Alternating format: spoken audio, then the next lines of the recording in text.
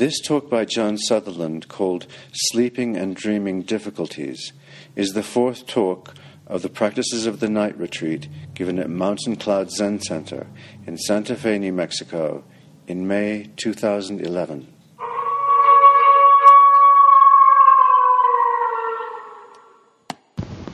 There was a Chinese teacher named Dai Yu in the Koan tradition, and he was giving a talk once, and he said, "I'm speaking a dream.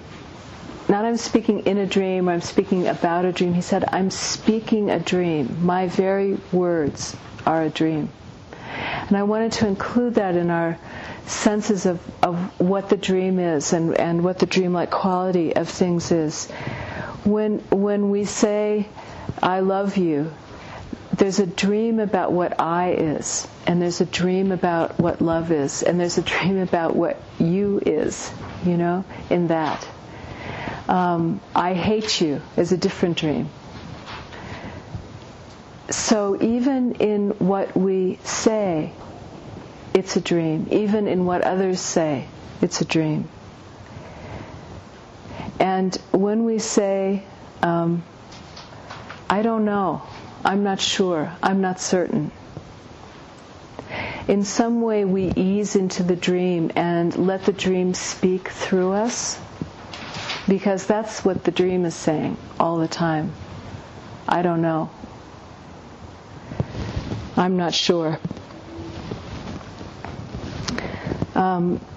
When we assert or defend, in some ways we're pushing against the dream. We're in a fight with the dream. And that's a different kind of thing. That's speaking a different kind of dream, a dream in assertion against, or in defense against. But to say all that, to say that "I don't know, I'm not certain" is the voice of the dream, isn't to say that it's all about, whatever, nothing matters, that it's all, we just sort of lope our way through the dream. Because the next thing that Dai Yu says after "I'm speaking a dream," but what can you see in this dream? So it's all a dream, but what can you see in this dream? You can't, just because it's a dream, you can't walk away or pretend it doesn't matter. Can you say something about what you understand? Can you speak a dream about what you understand? And then Furong, who was one of his students, after a long pause, he said, "Plant a forest of trees without form for those who will come later to experience."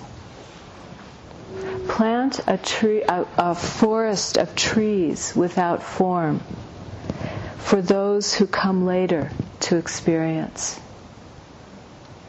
So there is a something to do, but it's a strange and dreamlike something to do. What is it for each of us to plant a forest of trees without form that others can see in their dream later, that will matter to others in the future? What kind of a legacy is that?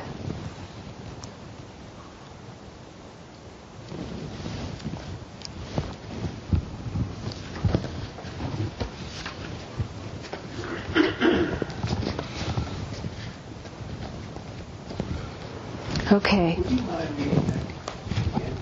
The whole thing? Yeah. Dai Yu said, "I'm speaking a dream, but what can you see in this dream? Can you say something about what you understand?" After a long pause, Furong said, "Plant a forest of trees without form for those who come later to experience."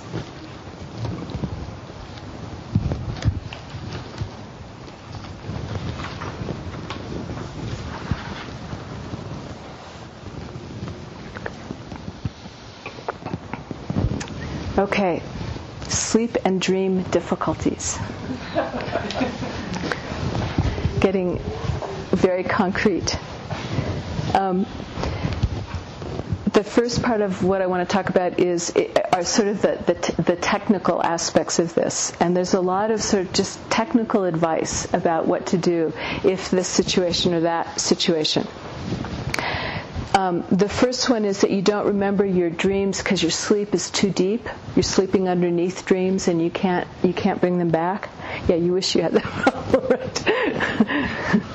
right? Okay, so a couple of tips about if you're sleeping too deeply. Put your awareness to your forehead as you're falling asleep. You can right up front? Yeah. Put a white bindu there, a white ball of light there. Also try higher pillows, lighter covers, more air and light in the room. If you don't remember your dreams because you're sleeping too lightly, you're sort of bouncing on the surface above your dreams, the Dalai Lama recommends directing your awareness to your genitals. Same kind of thing where you put a sphere of light there. If your dreams aren't clear, you don't remember them clearly, they're kind of hazy or misty, as we've been talking about, then again, awareness to your throat. And it can be a red bindu there at your throat.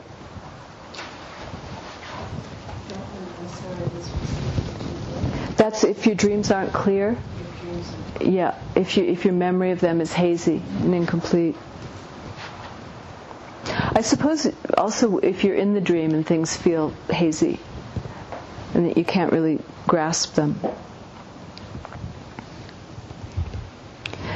If you wake up during a dream with that feeling of, oh, this is a dream, and it catapults you right out of dream into wake, then that's a problem of overexertion. So back off. Just take it easy. You don't have to practice so hard. You don't have to push so hard on it. And you can also bring your attention down below your heart, so about into your solar plexus. And you can focus on a black bindu there and at the soles of your feet.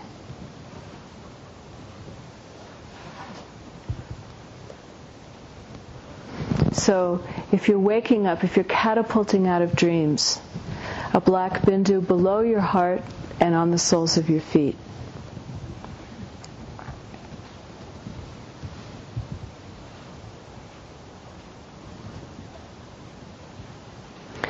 If you suffer from insomnia, you can try putting a black bindu in the center of your heart.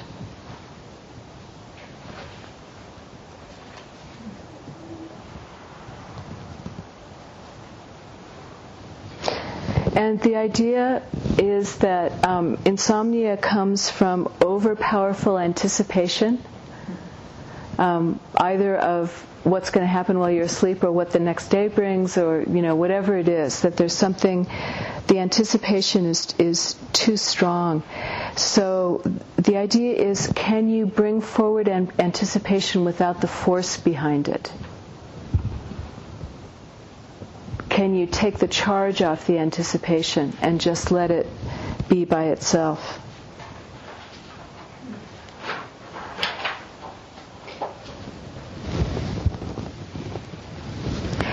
Okay, so that's the technical stuff.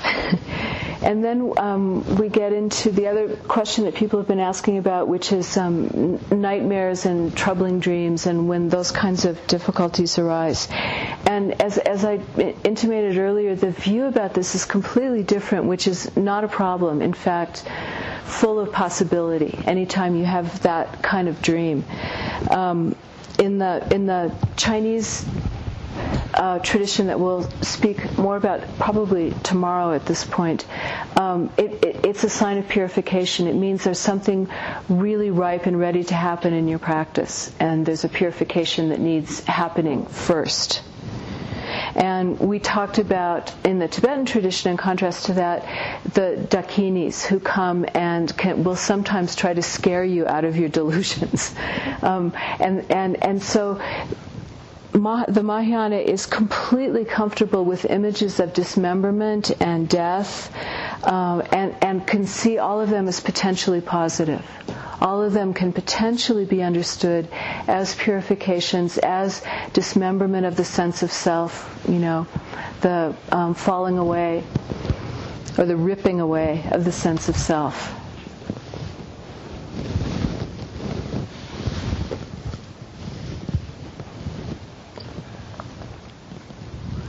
And I think of something Jung said. He said anything that arises up in our psyches that we suppress, that we try to push down back into the unconscious, will sort of squirt out and literalize and return to us as fate, is how he put it. Anything that we push down into the unconscious returns as fate. Which means if we don't deal with it at the energetic level, if we don't deal with it when it arises as energy in our psyches, it will literalize, concretize, become material in the world and walk towards us to deal with that way. So from that perspective, which goes along really well to me with the Mahayana perspective, anytime there's disturbing imagery, nightmare imagery, it's a chance to deal with something at the energetic level before it turns it into something hard and unmalleable, something that we have to deal with in a whole other way.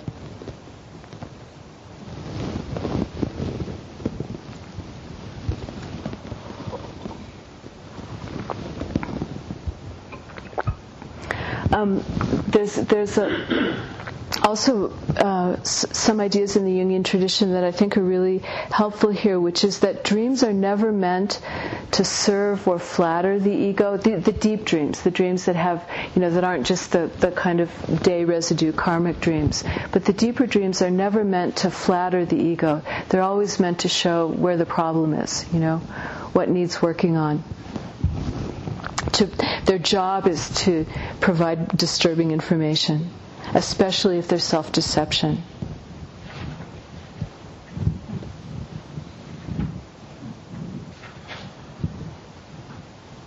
And they never show up to tell us what we already consciously know. That's the Jungian view, and is obviously very similar to what we've been talking about with the Mahayana view.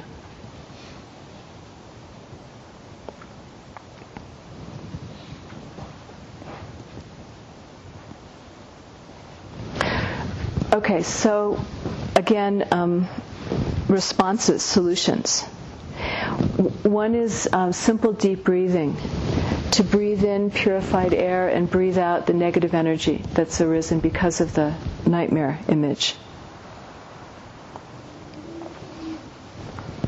To go into meditation and to meditate on the emptiness of the nightmare.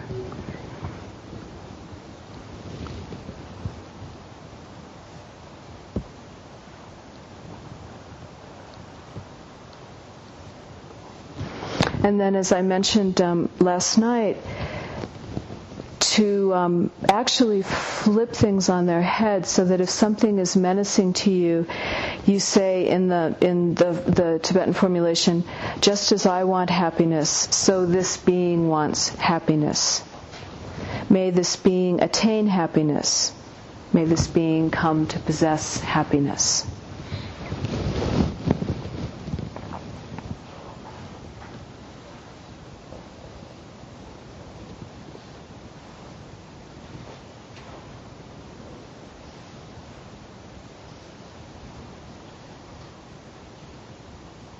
So those are largely from the Tibetan perspective. From the koan perspective, what you would do is take anything like that and just do inquiry into it. You'd bring it up in your meditation and you would ask, what is this? What is this?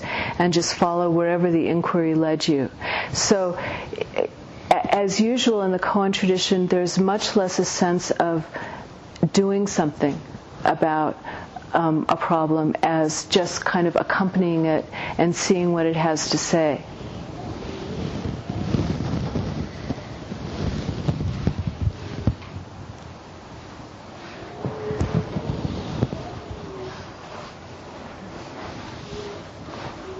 I brought in the Dayu story where he says, so what do you understand? And someone replies, plant a forest of formless trees for other people to experience. So there is a sense of, and we have the choice to live in the dream, to co-create the dream in the best way we can. And part of the empowering quality is that we are co-creating. We're not at the mercy of. And that to me is a huge difference. I mean, I think there's a lot in contemporary Western culture that wants us to believe we're just at the mercy of events. There's nothing we can do. It's just too big. It's too complicated. It's too, it's too all-pervasive. But to fundamentally understand that the world is a co-creation every moment by all of us means that there is, not only is there something we can do, but we have to do something. We have to do something, because if we don't do anything, that's a co-creation as well. That's a co-creation in absence, in not accepting our responsibility. I'd like to I think say two more things about that. In the large dream of the world, there are individual nightmares, as well as other kinds of dreams. One is that, to me, the understanding of the interpermeation of all things is absolutely critical, because without that interconnectedness, which I say interpermeation instead because interconnectedness feels too like there's joints, but interpermeation is we're really in each other. Everything is really in everything else. I think without that I would find it very difficult to understand life, because without that we're like, when you rack up billiard balls, you put them in that triangular rack and all the balls are just tight next to each other. If we don't interpermeate, that's what life is like. We're just billiard balls racked up together, And if we do interpermeate, then when things go really, really wrong somewhere in the world, that's not happening somewhere else to other people. We're connected by direct lines to whatever that is. That's happening to us. So it's impossible to separate out in any way. And also when awakening happens, in whatever way it happens in the world, that's also happening to all of us. And I think without that sense that we are at that level one organism waking up together, I would go mad, We don't, by a long shot, always get it right, and we make horrible mistakes, and we regress, and we backslide, and we try to blow up, whatever's good, because it causes us so much anxiety, and all of that stuff happens. But in general, there is also this movement of waking up that isn't happening in some billiard balls and not others. It's happening in the way that everything is connected to everything else. And it's because life is dukkha, because life is incomplete, life in this world, the nature of life in this world is incomplete, we're probably never going to see the resolution of all of it. We're probably going to always live with that incompleteness. But that it is incomplete also means that there's always something we can do. There's always a way we can contribute. It's not done, and it's never going to be done. And our job is to do the best we can with furthering that common awakening.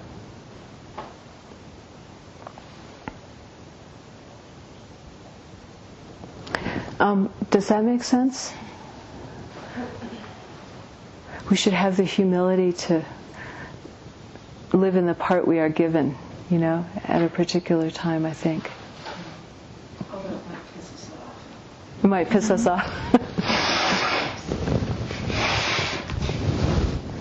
Yeah, and when when there are nightmares of the kind we're talking about, I don't think it's a failure even of the metaphor of the dream. I think it's a failure of the way it's held, because what happens is instead people are stepping out of the dream space of I really can't know, I really don't know, and therefore, I will hold it lightly, into I do know, and it's like this, and you're the demon. We've literalized something. We've made something that is metaphorical, concrete, and then we act as if that's real. So I don't think the problem is seeing things as a dream. I think the problem is seeing things as real. In some absolute sense, right? Evil is really not knowing the dream. Yeah. It's like this is just a random example off the top of my head.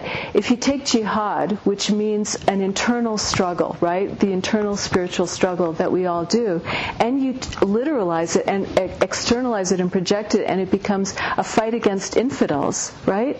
That's the dangerous movement. You've taken something that has a dreamlike quality and turned it into something, quote, real, unquote, and create all kinds of havoc as a result of that concretization. Sometimes, if someone is hungry, the right thing to do is to feed them, right? I mean, it's really, really, really simple. So we're not talking about the absence of that direct response, but it's interesting to also think of sitting in the imagination of what would work against the hunger, In addition to, yeah.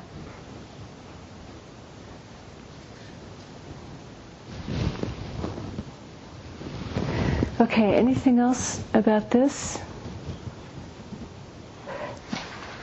The practice we do is both much more difficult and much more open to possibility than many practices which will tell you exactly what to do, right? If you experience X, do Y.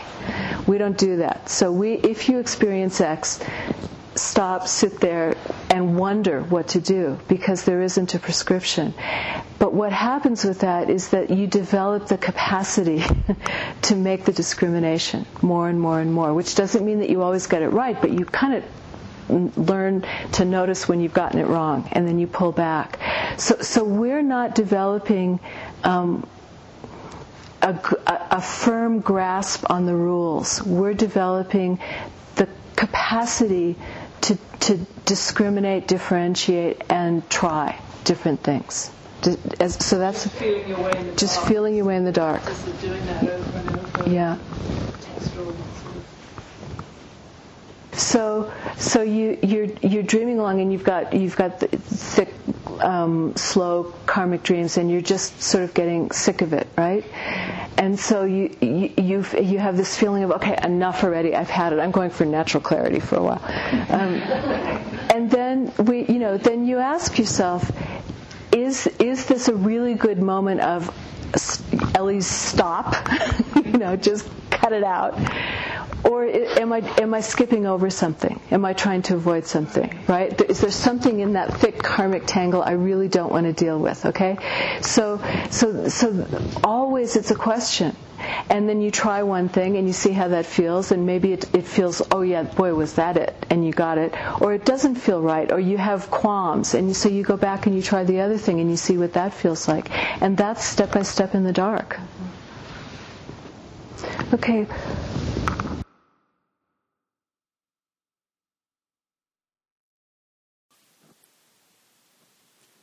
These talks are made available through your donations to Cloud Dragon, the Joan Sutherland Dharma Works.